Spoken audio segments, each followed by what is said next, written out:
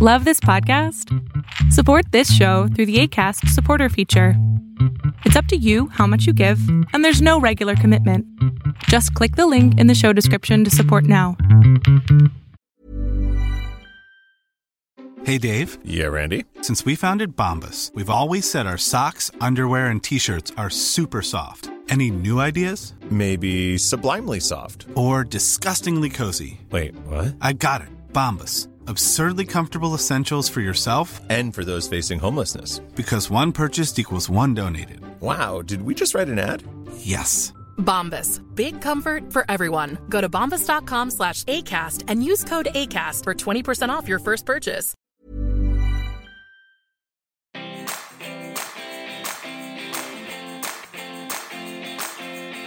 Welcome to the Healthy Gut Podcast with Rebecca Coomes, the place where you can learn how to achieve a happy, healthy gut. Here's what's coming up on today's show. Hi everyone, and welcome to episode 66 of the Healthy Gut Podcast. I'm your host, Rebecca Coomes, and I'm here by myself today, but I'm talking about something that is really close to my heart, and that is SIBO nutrition. This is something that we can get incredibly fixated on when it comes to living and breathing the SIBO life, and something that can cause extreme anxiety, stress and frustration. But before I dive into today's podcast, I want to let you know about this huge sale I'm running at the moment, guys, because it's totally tied in with nutrition. I have a huge 50% off my SIBO cookbooks and my SIBO meal plans until Sunday, the 1st of July. All you need to do is head to thehealthygut.co and add your cookbooks or your meal plans to your cart, and then use the code mid-year at the checkout, and you'll get 50% off all of those products. So it's a great way to get a cookbook absolutely free if you buy two. You could buy the summer cookbook and then get the family favorites cookbook absolutely free. You could buy 3 meal plans for half the price of what they normally are. It's a great way to get lots of new recipes in your repertoire for a fraction of the price. So today I want to talk to you about how we can and should be approaching our SIBO diets and nutrition. From my perspective, I speak with thousands of people all around the world, and I have also gone through SIBO myself, so I know firsthand what it's like to be dealing with the food side of SIBO. I have also experienced extreme anxiety and disordered eating when it comes to SIBO treatment. And today I want to share with you some of my tips and tricks so that you don't have to walk in the same shoes that I did. I hope my experience with this can help guide you along a better path than where I went the first time around with my SIBO diet. So we'll talk about the types of diets that people follow, how long we should be following them for, why we would consider following a restricted or modified diet, what kind of symptoms or signals we should be looking for to see if perhaps the way we're approaching our food is becoming problematic, and the advice from the practitioners around reintroduction of foods. The great thing is, guys, these diets are all designed to be temporary, short-term diets. They are not designed to be a long-term or lifelong way of eating. They are designed to help control our symptoms. And at this point in time, it is not recognised that a SIBO diet alone will cure your SIBO. This is something that I did not think about at all. I was totally fixated on my small intestine. We aren't supposed to have very much bacteria in our small intestine. It should be relatively clear of bacteria. The role of the small intestine is to absorb the nutrients from our food, and we do that through the villi and microvilli. The role of the large intestine is to use bacteria that are there in their trillions to help support the final digestion of that food. And they do that through fermenting it, digesting it, processing it for us. We also have multiple other functions that are going along that those bacteria are creating for us. I won't go into those specifics. I'll try and keep it really simple in terms of the very simplistic approach to the digestive tract. When we follow a SIBO diet, we are doing it to restrict food sources for the bacteria in our small intestine because we want to reduce the symptoms we're experiencing. But this is also restricting food for the trillions of bacteria in our large intestine, in the colon. And these little critters do need fuel from us. We need them to be eating, fermenting, digesting, and processing our food.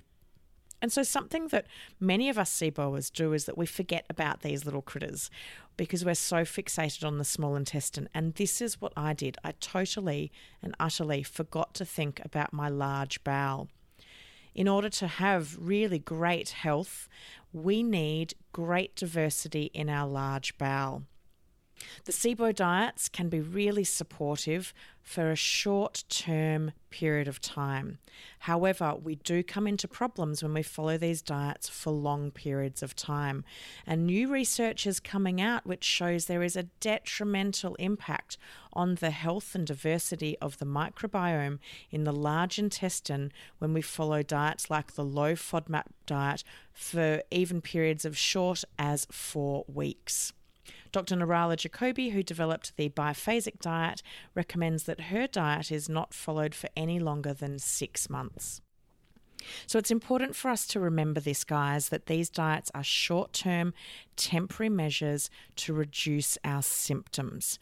We do need to be using these diets in conjunction with additional treatments so that we are identifying the underlying causes of why our small intestine stopped working efficiently and allowed the bacteria to overgrow in large numbers. If all we do is restrict our diet, we are not treating the underlying cause. This is something that I just did not give any attention to the first time round with my SIBO treatment. Instead, I put all of my energy on and focus on restricting the foods, on becoming so fixated on what I could and could not eat, possibly to the detriment of my larger microbiome community. And I now know that my microbiome diversity is sitting at 62%. So I don't have great diversity, and I've got a lot of work to do to help rebuild those populations. So that's starting off on what the diets are there for in terms of symptom control and why they control the symptoms. So let's look at the types of diets that are used specifically for SIBO. So the diets are there to reduce the fermentable carbohydrates, things like starches, things in like grains, beans, starchy vegetables, resistant starches like whole grains, seeds, legumes, soluble fiber like grains, beans, nuts, seeds, veggies, fruit, sugars like fruits and sweeteners, and prebiotics which we get in our food, which helps to feed the bacteria. The SIBO-specific food guide was developed by Dr. Alison Siebecker, and this has a colour-coded system from green through to red of foods that are less fermentable through to foods that are more fermentable. This can be a really great diet if you like flexibility, if you want to choose the foods that you're eating, if you hate being told what to do and you want to be in control.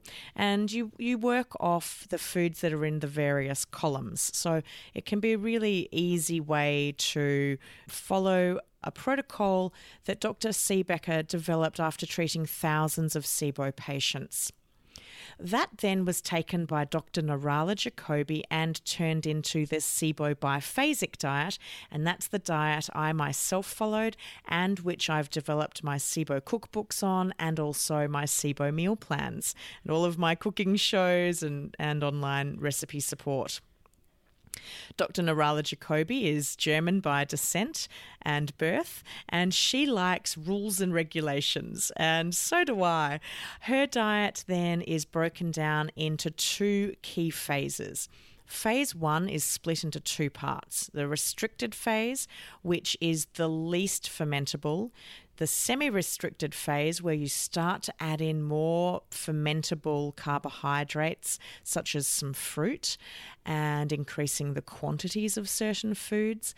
And then phase 2 is where you start to add in some additional grains, a little bit of alcohol is included if you want it, some other sugars, some higher fermentable starches and fibres and all the rest.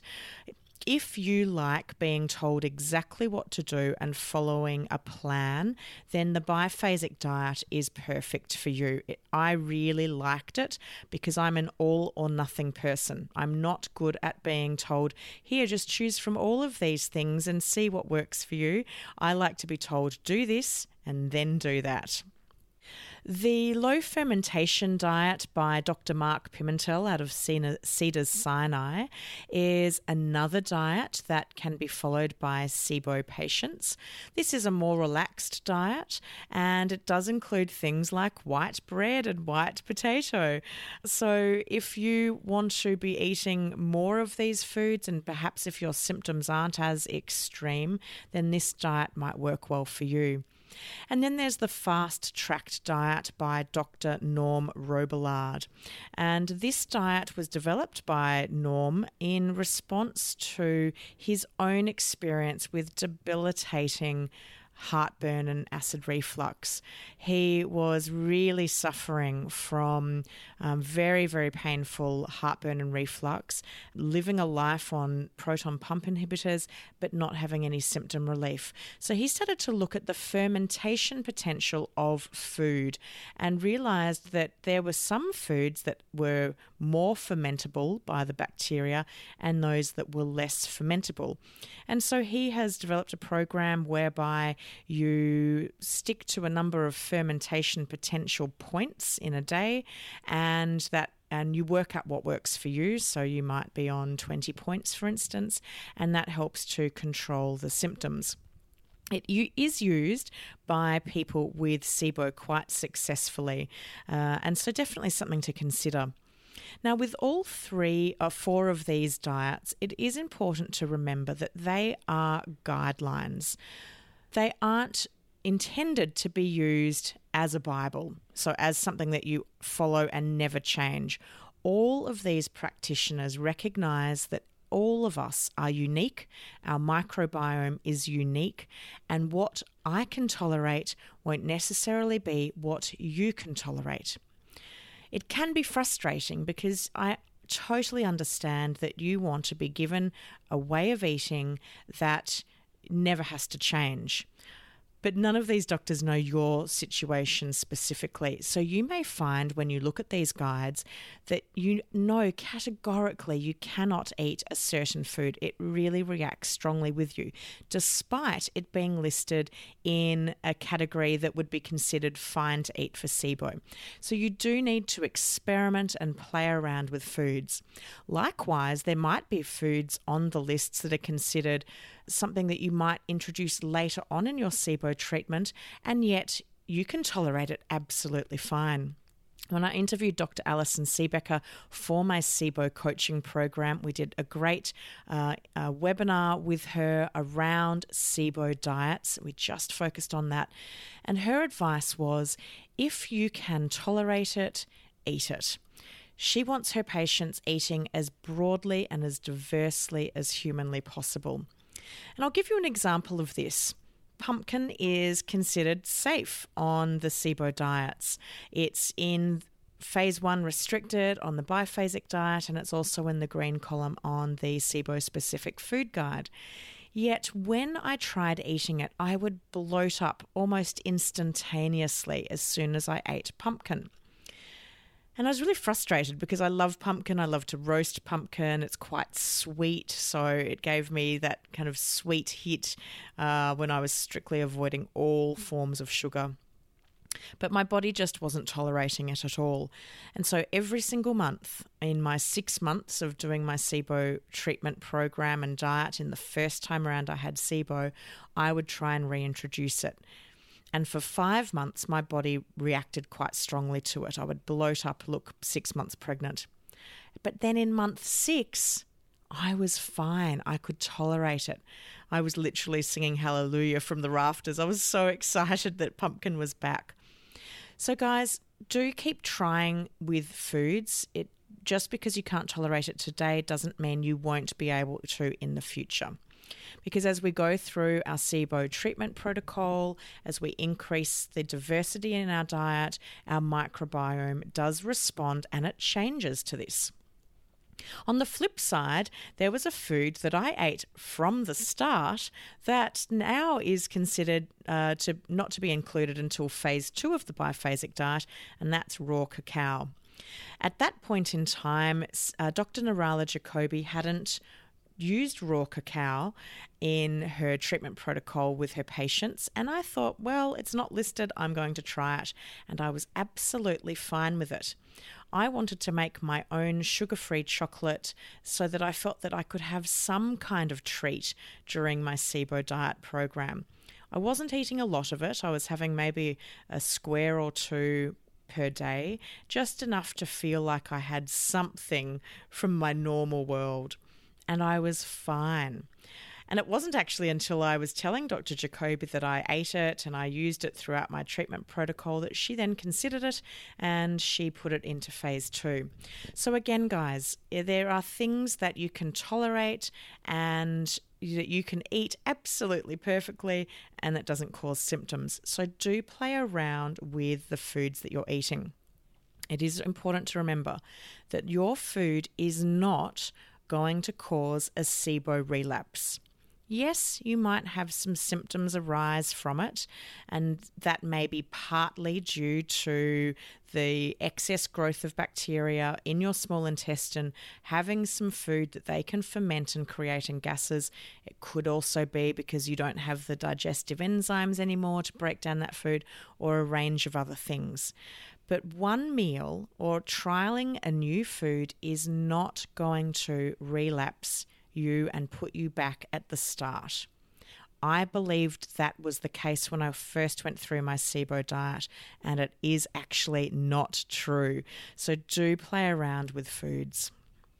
There are some other diets that can be followed for the SIBO during your SIBO treatment. The low FODMAP diet, which was created by my fellow Aussies here in Australia at Monash University, was originally developed for people suffering from irritable bowel syndrome. So it's not specifically for a SIBO diet, but it can be used successfully by people with SIBO. Dr. Alison Siebecker often talks about how this can be used for those patients that have less severe symptoms, those people that hate rules and regulations, and also for vegetarians and vegans because there is more flexibility in that program. The specific carbohydrate diet, or SCD diet, is often used by SIBO people. It was originally used for inflammatory bowel disease and celiac disease. So again, not designed specifically for SIBO, but for some people it works. And the gut and psychology syndrome diet, or GAPS as it's known, was also developed for something else. It was developed for children with autism. So again, not a SIBO-specific diet, but can be used well by people. So some people respond really well to it. There's also the paleo diet, the ketogenic diet, and again, these aren't specific for SIBO, but some people find that these are sufficient and that they work well for them. So do play around with those diets. Now, there is no one perfect diet, and the reason for that is that we are not the same. We are not all identical copies of each other. So what works for me, it was the biphasic diet. I loved it. It doesn't work for other people. And that's because my microbiome and my unique composition in my gut is different to yours. So you do need to play around with diets and see what works with you. My advice on selecting a diet is to pick one and stick with it for a while. If you try to combine the low FODMAP diet with the fast track diet, with the biphasic diet, I promise you, you will send yourself insane, because each diet has slightly different variations on a theme. For instance, avocado and honey are included on the biphasic diet from phase 1 semi-restricted.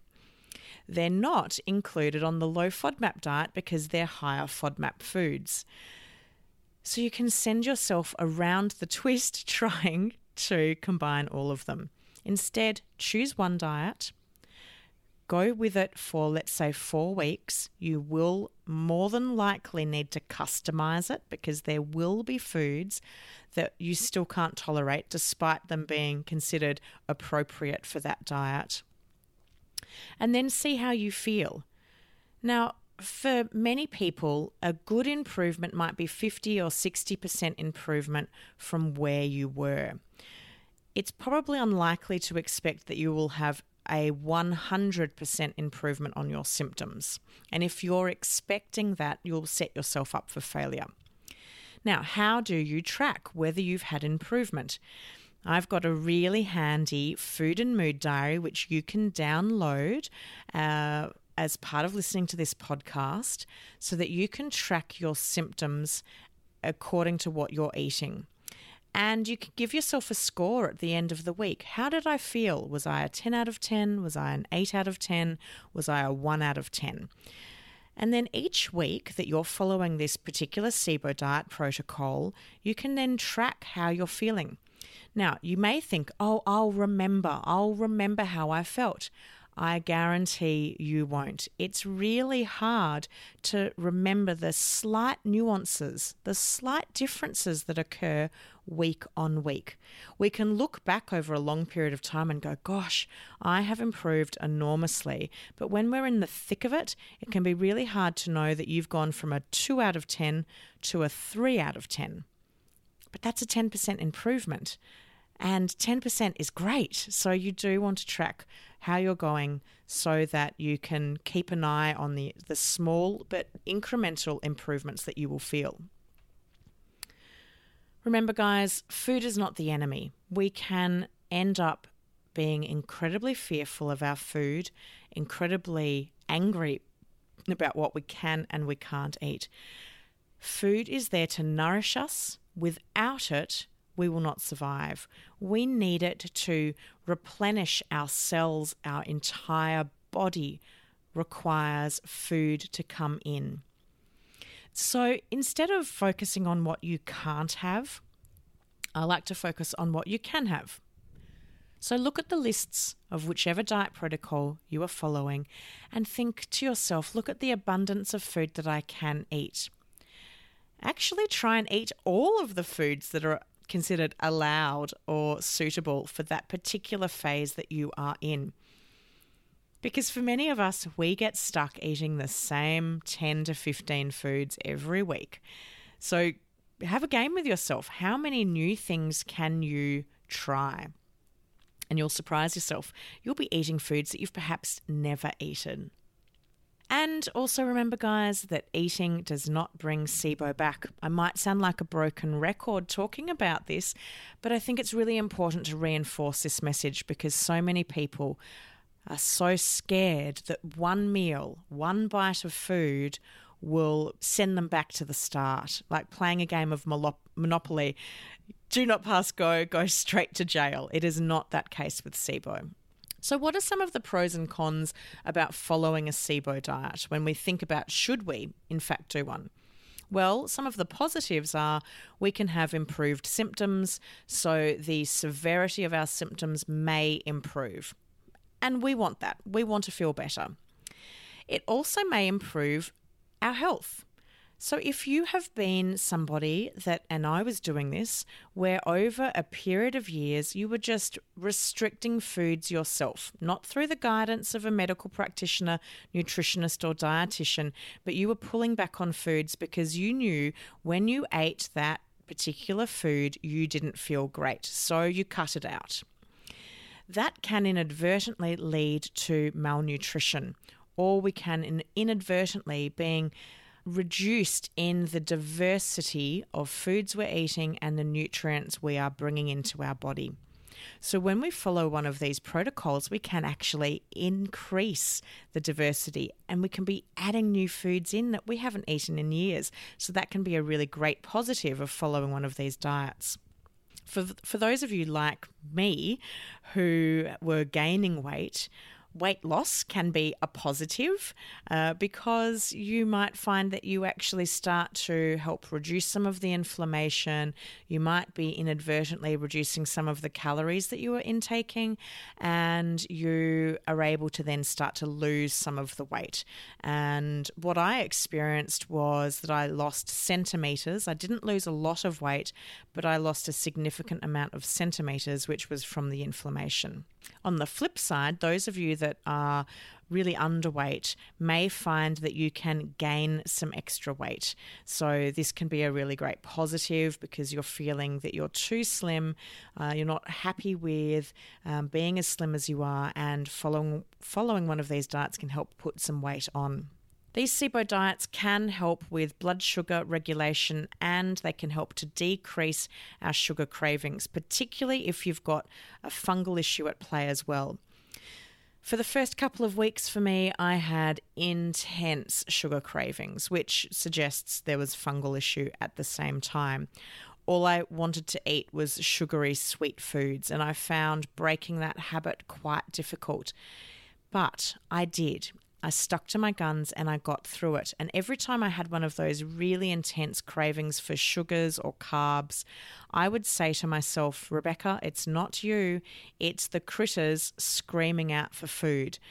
And I'd say to them, you're not going to get me this time, critters. I'm stronger than you. I'm not giving you that food. I finally know what you are, and I am in control now. And that really helped to get me through those cravings.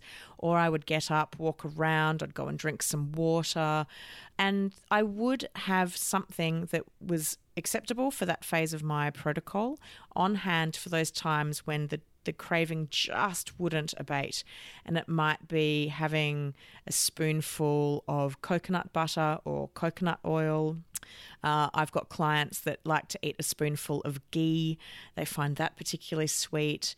I would make some of my desserts that are suitable for phase 1 restricted, which you can find in my cookbooks and also on my website, thehealthygut.co. And that would help when I just couldn't get rid of those cravings. It can also help those of us that need to improve our relationship with our body. And in part, following the SIBO diet did do this with me. I was really able to focus on nutrition I visualized the health benefits that I was bringing my body, and I really worked at returning myself to health. On the flip side, there are some negatives or some cons when it comes to a SIBO diet. For some people, it can lead to undesired weight loss. I think for some people, this is due to not eating enough.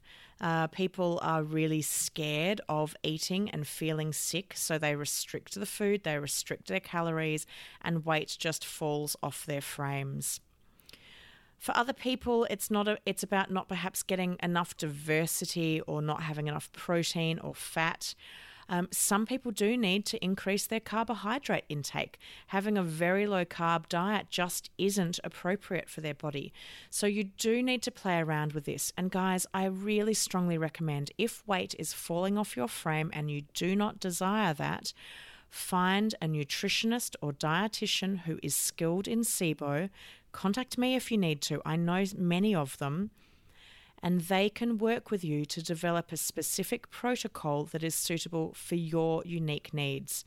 If you find yourself incredibly underweight, if you're a woman and you've stopped having periods, for instance, because you've lost so much weight, this does not support you to return to health. The number one thing that you need to do is get yourself into a more healthy weight range so that you can then return to health. Something I'm seeing all too often with the SIBO diets is it is leading to disordered eating. And a term that is now coming out in the psychological community, people that are dealing with those of us with disordered eating, is orthorexia. And this means that we have a fear around food, not like anorexia where we have a fear of all food, but we have a fear of what we consider unhealthy food. So for those of us following a SIBO diet, this is the foods in the red columns, in the avoid columns, in the illegal columns, depending on the wording that is used by these diet protocols. This is really damaging for us.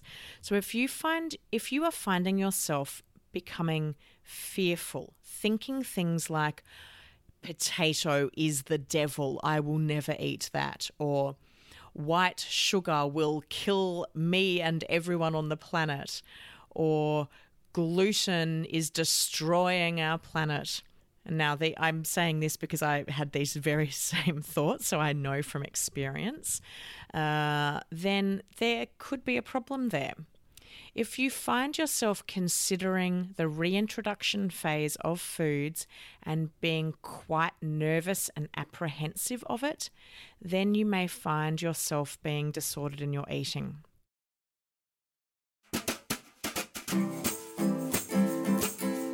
That's a good question, hey? I've got loads more just like this coming up after this break. We'll be back in a moment.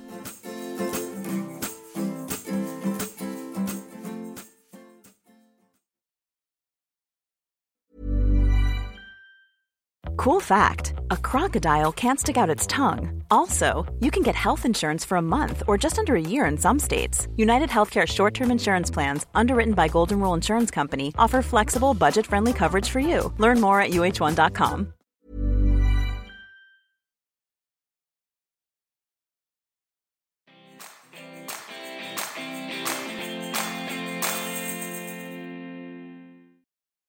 I don't think we're talking about this condition or this aspect of SIBO enough, and I really, really want to spread this message. I had an eating disorder as a teenager. I have realised, guys, that I still am disordered in my eating, and I have since as an adult swung from orthorexia, where I have been fearful of what I consider unhealthy food, through to binge eating. And this is another thing that can happen with these SIBO diets. We can follow the restriction really well, and then we can just go crazy and we eat all the food.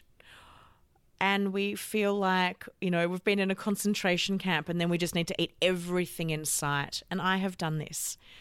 When I came off the SIBO diet, I was so scared about what I was going to eat. And then I just went crazy. And I ate burgers and fries and pizza and croissants and baguettes because I went to France, and I went insane. And I didn't do it in moderation. I didn't just have a little bit. I ate everything I could, and I felt kind of possessed, like I couldn't stop. And I know many of you are going through this as well. And this is called binge eating disorder, where we just eat and eat and eat and eat and eat.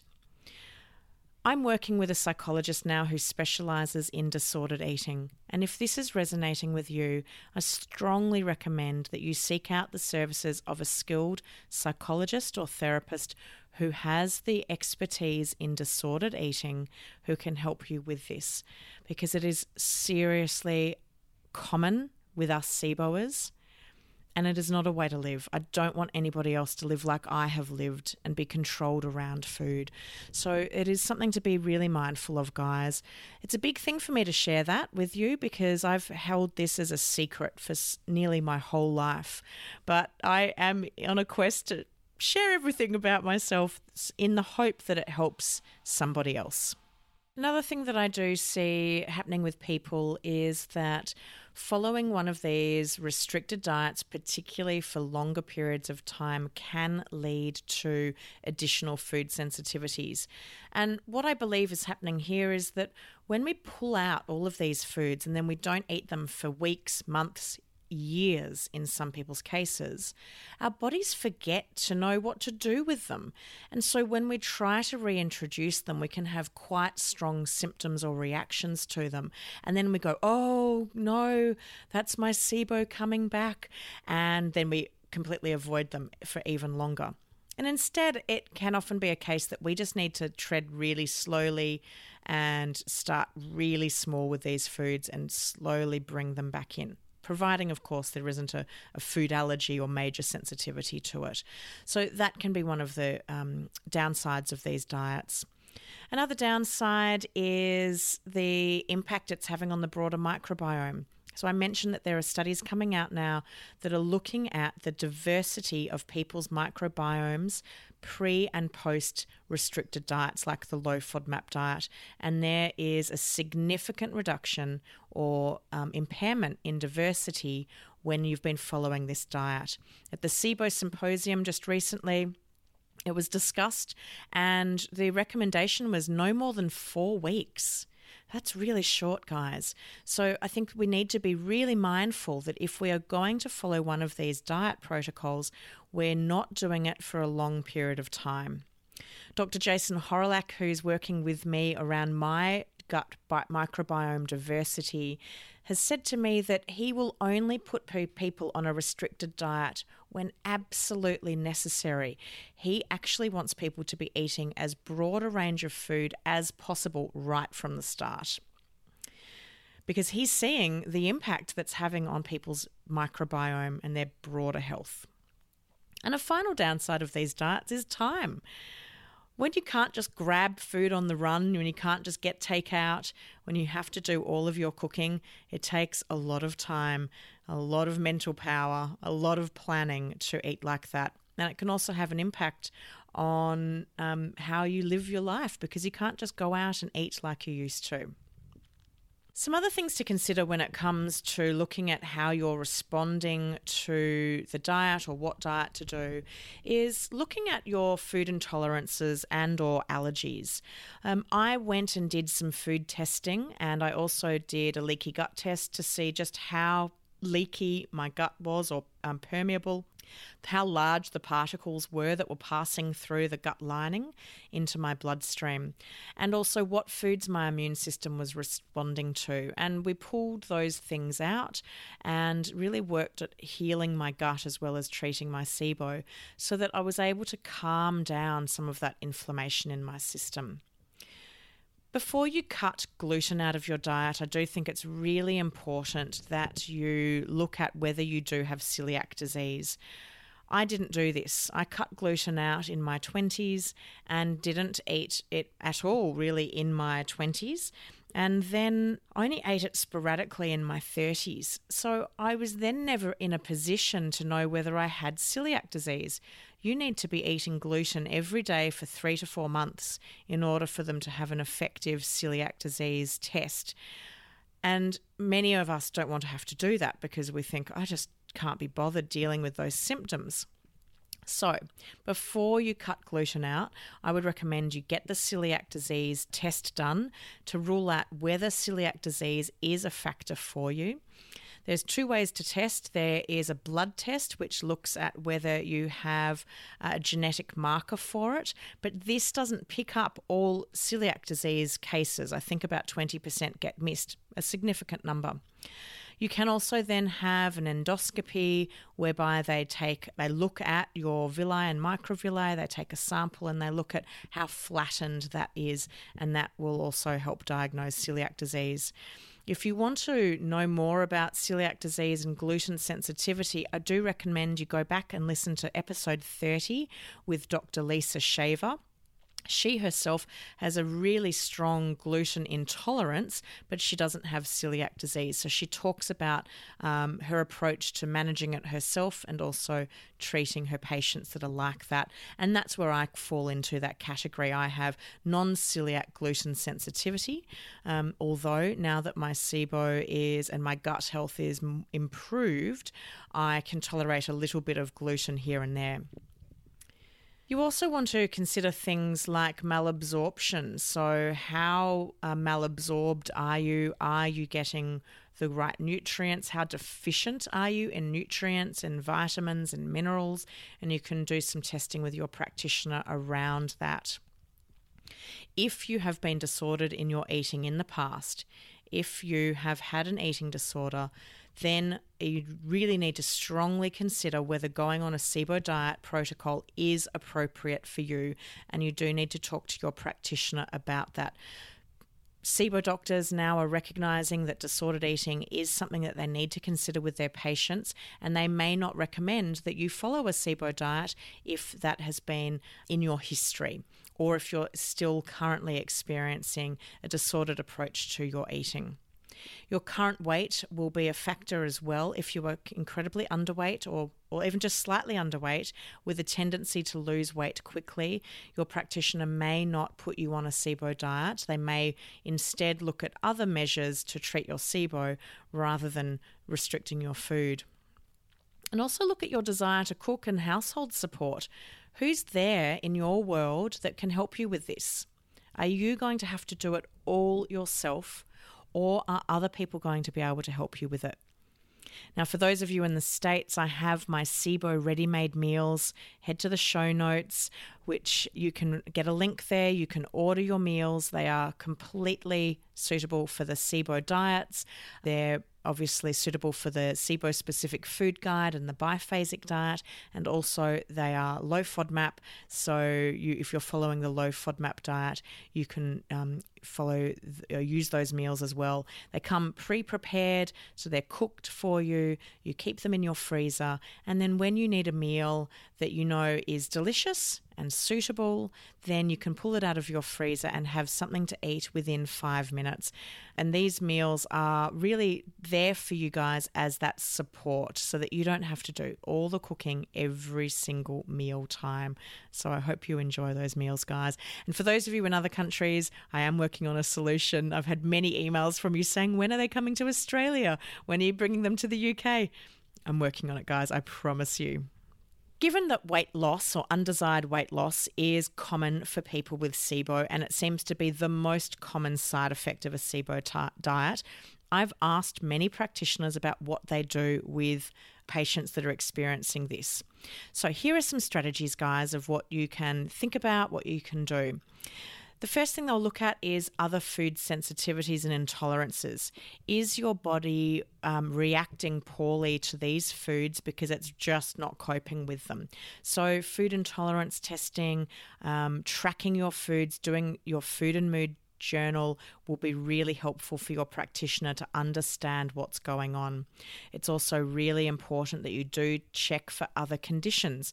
We can become incredibly fixated on SIBO, but there can be other things going on. So you want to make sure that you don't have an inflammatory bowel disease, such as celiac disease or ulcerative colitis or Crohn's. Check for malabsorption, like fat malabsorption, fructose malabsorption, for instance. Also, we hate to think about it, but do check there's no other nasty diseases like cancer. These can be hiding under our symptoms, so it's important that you look at your entire body, not just your small intestine. Looking at what you are eating, you might need to increase your fats and your carbohydrates.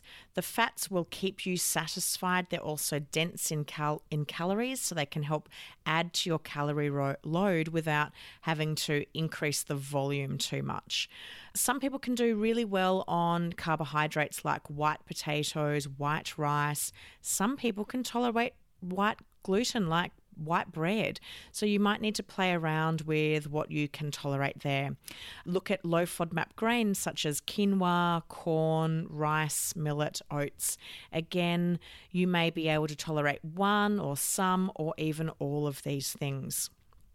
Look at your foods that might contain more sugars, things like squash, fruits, sweeteners.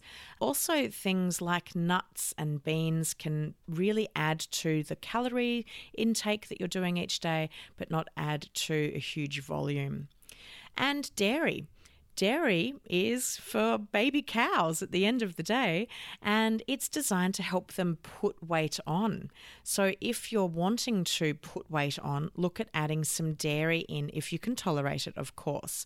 So go for high fat or full fat dairy, aged cheeses, 24-hour fermented yogurts, or lactose-free products. See what you can tolerate. You might need to support your solid food intake with a liquid intake, such as the elemental diet. Many practitioners supplement the solid food intake for their patients who are underweight with the elemental diet, so that they're drinking the elemental diet in addition to eating food, because this brings in additional calories. You might need to eat larger meals. It might be your portion size. So look at how much food you're eating. Can you eat more food at a meal?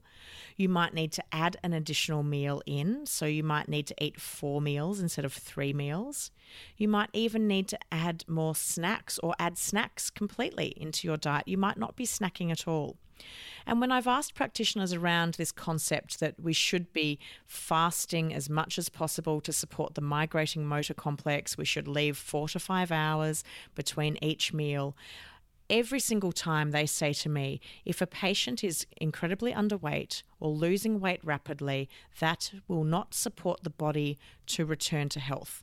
So their first step is to get a person back into a more normal weight range, and then start looking at the fasting. I think that's really important for us to remember. You also may need some support with your digestion through things like enzymes, bitters, apple cider vinegar, that type of thing. Now, for those of you who are experiencing undesired weight gain, the general consensus amongst the SIBO docs is it's generally not from SIBO alone. There's generally other things going on in the body. So it might be inflammation, it could be hormones, it could be other unidentified or yet to be diagnosed food intolerances. So looking at what's going on, again, keep a food and mood diary. So if you jump on the scales, and this is something that I was told by our nutritionist here in Melbourne, she said, Rebecca, if you get on the scales and you've put on a kilo, let's say that's 2.2 pounds overnight, that is not weight gain. That's not fat intake or fat gain. That is inflammation. So looking at what did you eat yesterday that's caused that inflammation and starting to really refine the foods that you're eating. Microbiome testing might be beneficial. You might be lacking those bacteria that are known to help people stay slim, as I am. I was not surprised to see that I have loads more of the bacteria that are seen in overweight people and not nearly enough bacteria that are seen in slim people. Damn you, bacteria. You also might need to check your calorie intake. When we're following a SIBO diet, we can turn to the highly calorific foods. We can have lots of fats, nuts, seeds, thinking, well, I can eat it, it's for SIBO, but we might just be having too many calories for our body.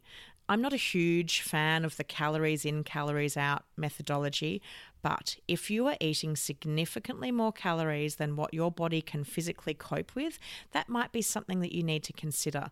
So using a program like MyFitnessPal, where you can get a good estimate of the calories you've consumed for the day and to track the exercise, so the output, can give you an understanding of whether your equation is completely skewed.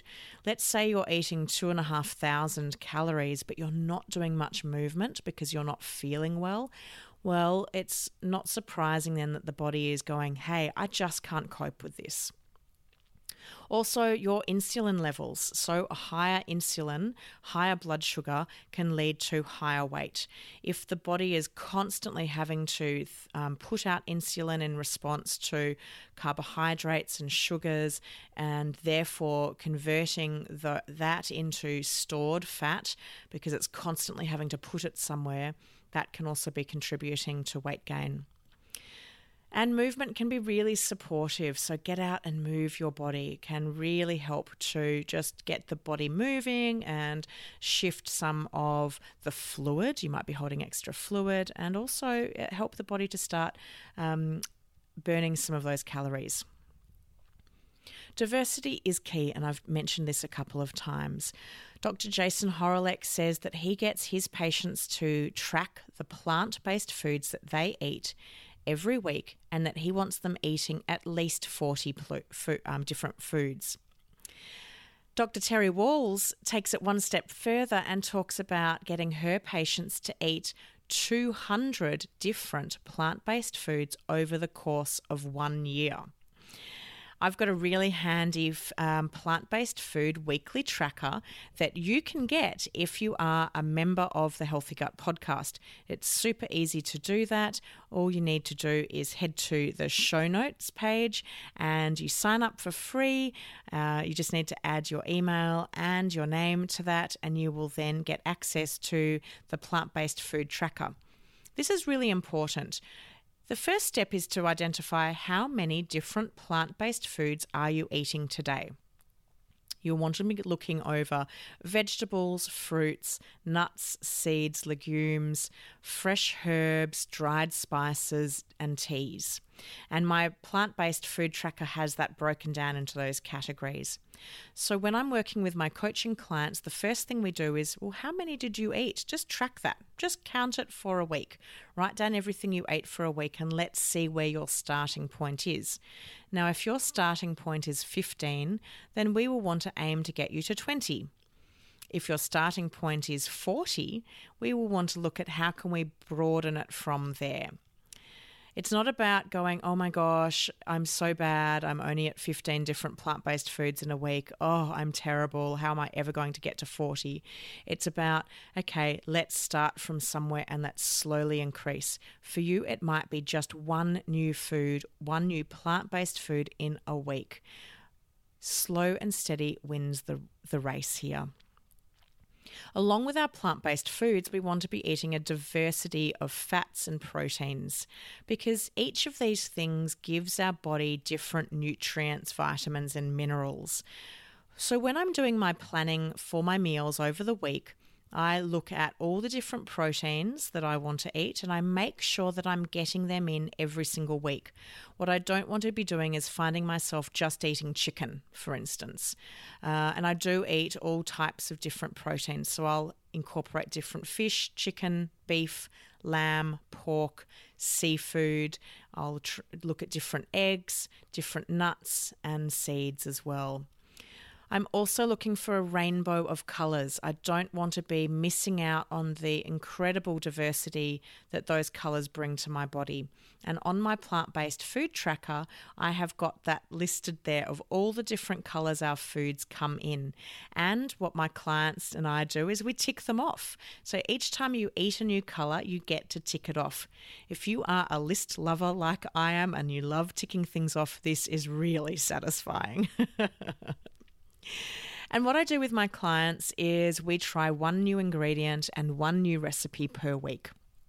It's really important we get diversity, we keep our food new and interesting, and that you enjoy eating. And that's where my SIBO meal plans can come in handy because I've done all of that work for you. The diversity is there, the colour spread is there. All you need to do is buy the food and cook the food so you don't have to think about what you're doing. I've got a link about my SIBO meal plans in today's show notes. Also use this time to experiment with different cuisines. There's so many different cuisines out there that we can eat when we're following a SIBO diet. So things like Japanese, Italian, Mexican, Spanish, Greek, American, Australian, British, South American, French, Chinese, Thai, Indian, and so much more. In my cookbooks, I have turned many of these cuisines into SIBO-friendly dishes, and you don't even have to think about it. But for many of these cuisines, there's already recipes that are suitable, or they just require slight modification. So you don't need to be bland with your food when you're following a SIBO diet.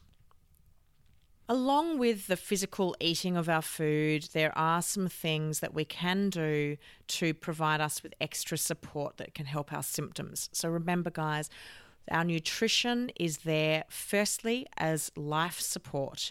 it keeps us alive. Secondly, by going on a SIBO diet, it's there to help control our symptoms on a short-term basis. But what else can we do to help nutrition? So we can do some breathing and visualization, particularly if you find yourself feeling really nervous around food. Breathing can help us switch our nervous system into rest and digest and take it out of fight or flight. If you sit down for a meal and you're feeling really wound up, you've had a crazy day, you haven't had a second to stop, or if you're thinking, you're going, oh my gosh, I'm feeling a little bit nervous about this meal, do some deep breathing before you even put that first mouthful into your mouth.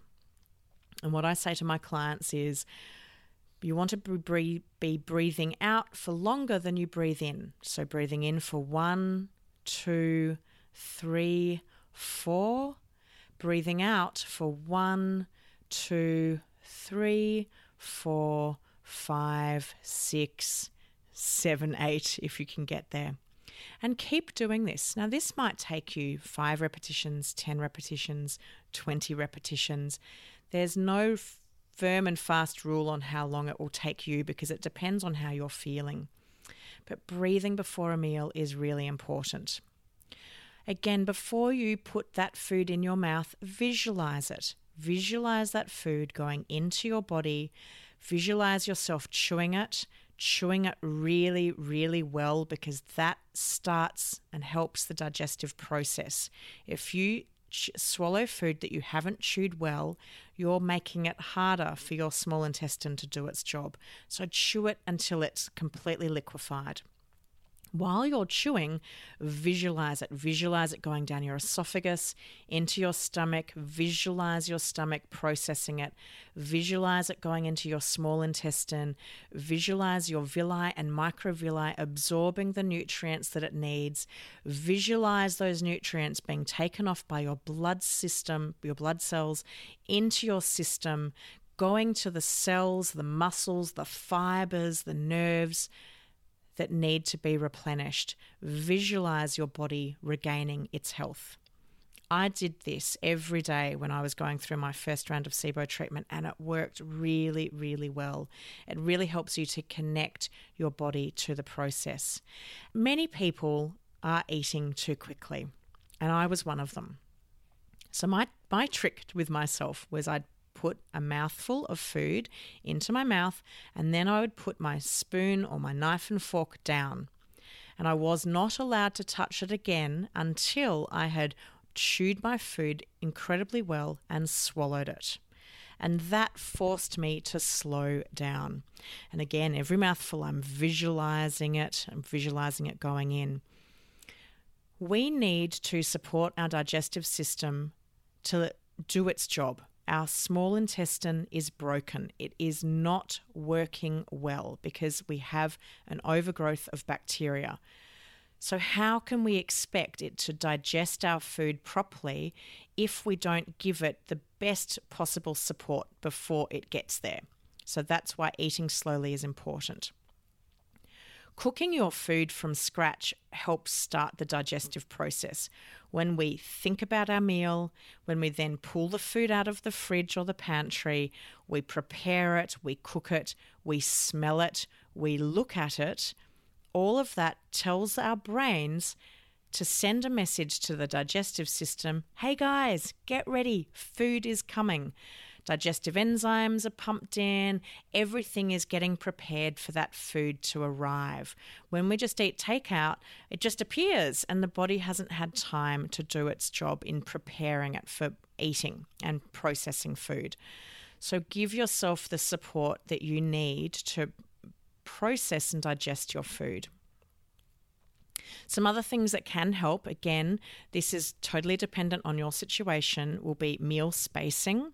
So if you can space your meals, this can help your migrating motor complex, but it's not advisable for people that are very underweight. Intermittent fasting can be a great thing. You might do what I do, which is you fast for 24 hours and you only have water. Some people do a dry fast where they don't have anything, including water. I think that you've got to be quite careful with that. You might find that you just have a window of eating. You might have a 6-hour eating window, for instance, but you need to find what works for you. Let's talk about when you're in a flare or when you're starting out. For many of us, we can flare for what feels like no reason at all. We just have a big response and we can feel really sensitive to foods. So if we're there or we're starting out and we're already flared because we've only just learnt we've got SIBO, here are some tips that you can do to help ease the digestion and the nutrition in that phase. Raw foods can be quite problematic for people. There's more work for the digestive system to process those foods. So cooking, pureeing, mashing foods can really help to ease the burden on the digestive system. And if you think about it, you've already started the digestive process. You've helped to break those foods down. So soups, smoothies, stews, broths can be really good. If you can tolerate raw foods, but you can't tolerate them in their whole form, blending or chopping or pureeing or putting in a smoothie can still help the digestive process. You might need to peel your food, so the skins might be problematic, but the internal component of that vegetable or fruit might be fine. You might need to avoid rough foods such as nuts, seeds, beans, anything that can be quite abrasive on the digestive tract. Bone broth can be great if histamine isn't a problem for you. So if you're very sensitive to high histamine foods, then bone broth isn't going to be great for you because that can put you into a histamine flare. But if you're fine with histamine, then drinking bone broths can be really soothing and supportive. Look for good quality fats. Make sure you're choosing them and they've come from good sources. So look for grass-fed, organic, free range, for instance. And do be careful of coconut. For some people, coconut is the devil. So if you find that coconut makes you feel a bit sick, avoid it. It's not for everybody. One of the keys is that we reintroduce new foods as quickly as possible. So here are some of my tips around food reintroduction. The first thing, guys, is slow and steady wins the race. Try one new food at a time, and the quantity really does matter. You might need to start out on 1/4 of a teaspoon, 1 teaspoon, 1/4 of a cup, or 1/8 of a cup. Depends on what that food is. Remember, you don't need a lot of it for your bacteria to respond to it. So start small. And track and monitor your progress through your food and mood diary. So a process that my clients and I follow is we start on a Monday, you try that new food in that very small quantity, and then you wait and you see what happens. And you have it with a meal that you know is your go-to safe meal. So you have it with foods you know that you can eat and they don't cause problems.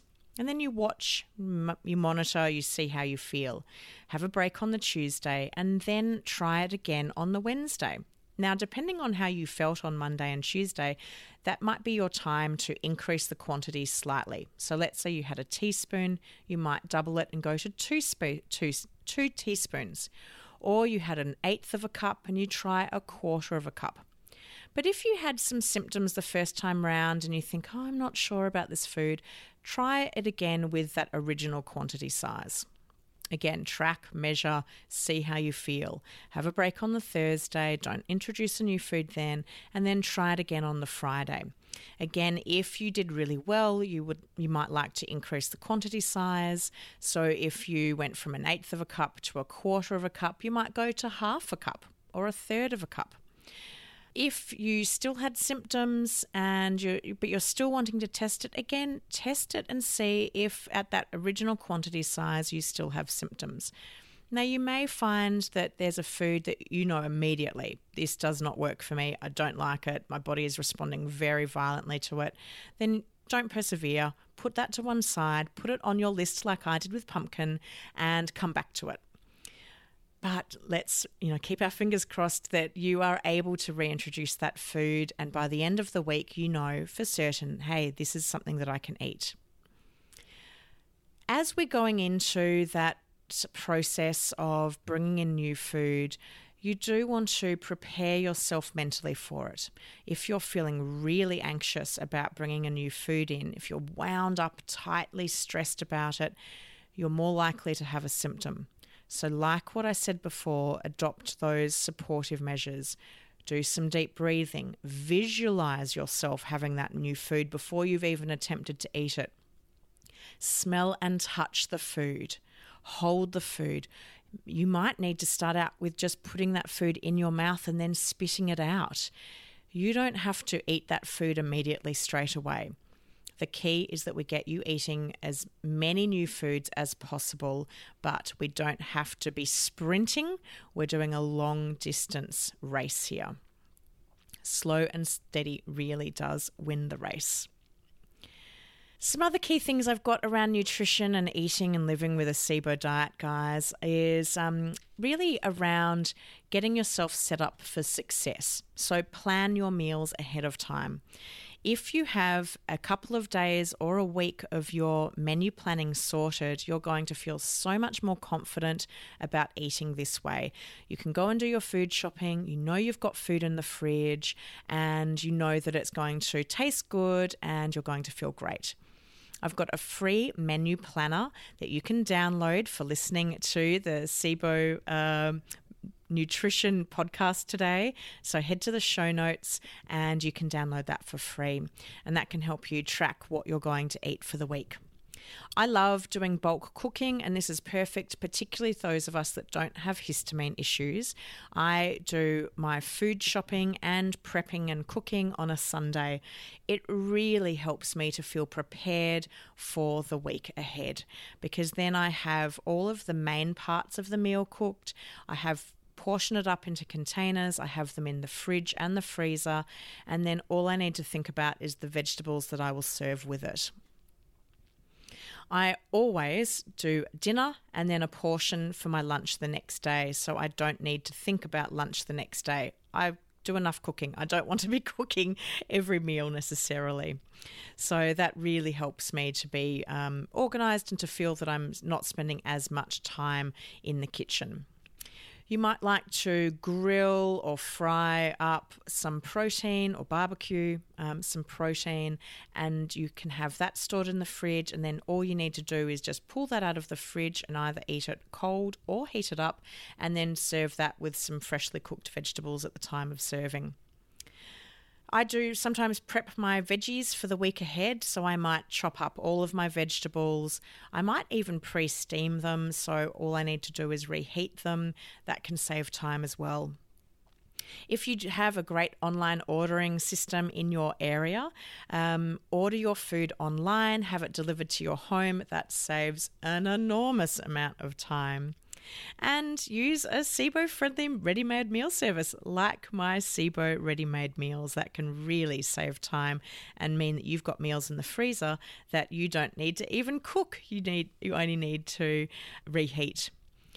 And make this fun. Cook with friends and family. I have had cooking days with friends where we come together, we do the food shopping together, and then we get in a kitchen, we put music on, and we cook for a couple of hours, and we have the best time.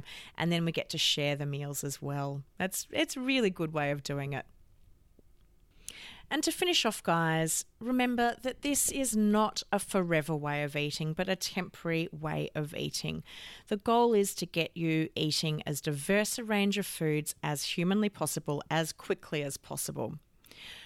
Look to approach your food and your meals with curiosity, love, and interest instead of fear and loathing. And if you find yourself going into those kind of darker, negative spaces, look for where you can get some help to change that mindset. Visualize your food with every mouthful, with every meal. It really does help to tell your body that it is on the right path for health, and that you are wanting to return it to feeling a lot better. And if you go into a flare, be kind to yourself. It is only temporary. It might feel like the end of the world at that moment in time, but it will never last for eternity. It will calm down. Now, it might calm down in an hour, it might take a day, it might even take a week, but it will pass.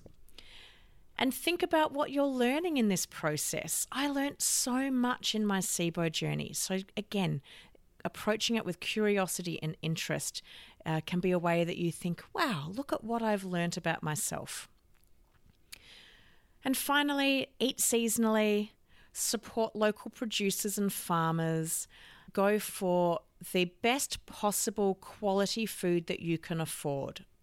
I try to choose organic where possible. I look for pasture-fed, grass-fed meats. I go for free-range organic chicken and eggs. I use butter that has come from cows that have been grass-fed and not fed, grains and hormones. I drink lots of water. I go for lots of walks. I have my favorite foods and I cook them regularly, but I also look to add new foods in every single week. And I love the seasonality of food because it helps me to add new things in that I perhaps haven't eaten for a while. And if you feel completely overwhelmed by this process, reach out to someone that can help you. Do invest in a nutritionist or dietitian if you feel that you need that expertise when it comes to developing a nutritional protocol that is unique and specific to you. If you feel that you just need some extra support around the mindset and the lifestyle, then come join the SIBO coaching program. It is a great way that you can work with myself and others around living well with SIBO. So there you have it, guys. That's my nutrition podcast today. It's something that I go through with my coaching clients. You've got the kind of Reader's Digest, abbreviated version of it. I delve into a lot more detail in this in my SIBO coaching program, but I do hope you find it beneficial.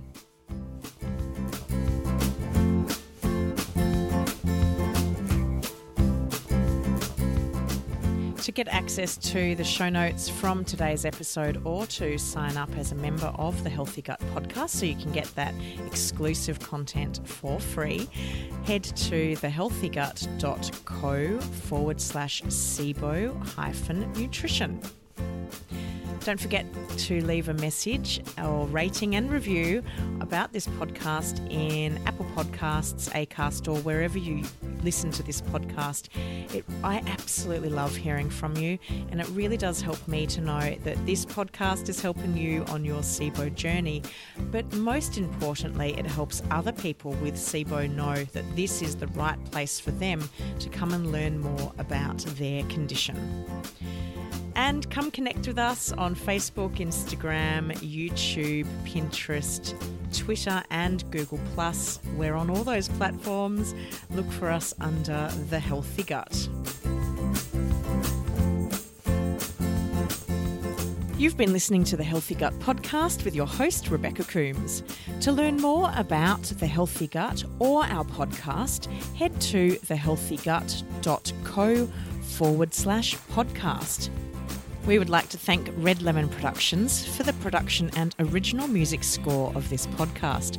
To find out more about their services, head to redlemonproductions.com. The Healthy Gut podcast is a production of The Healthy Gut. Thanks for listening.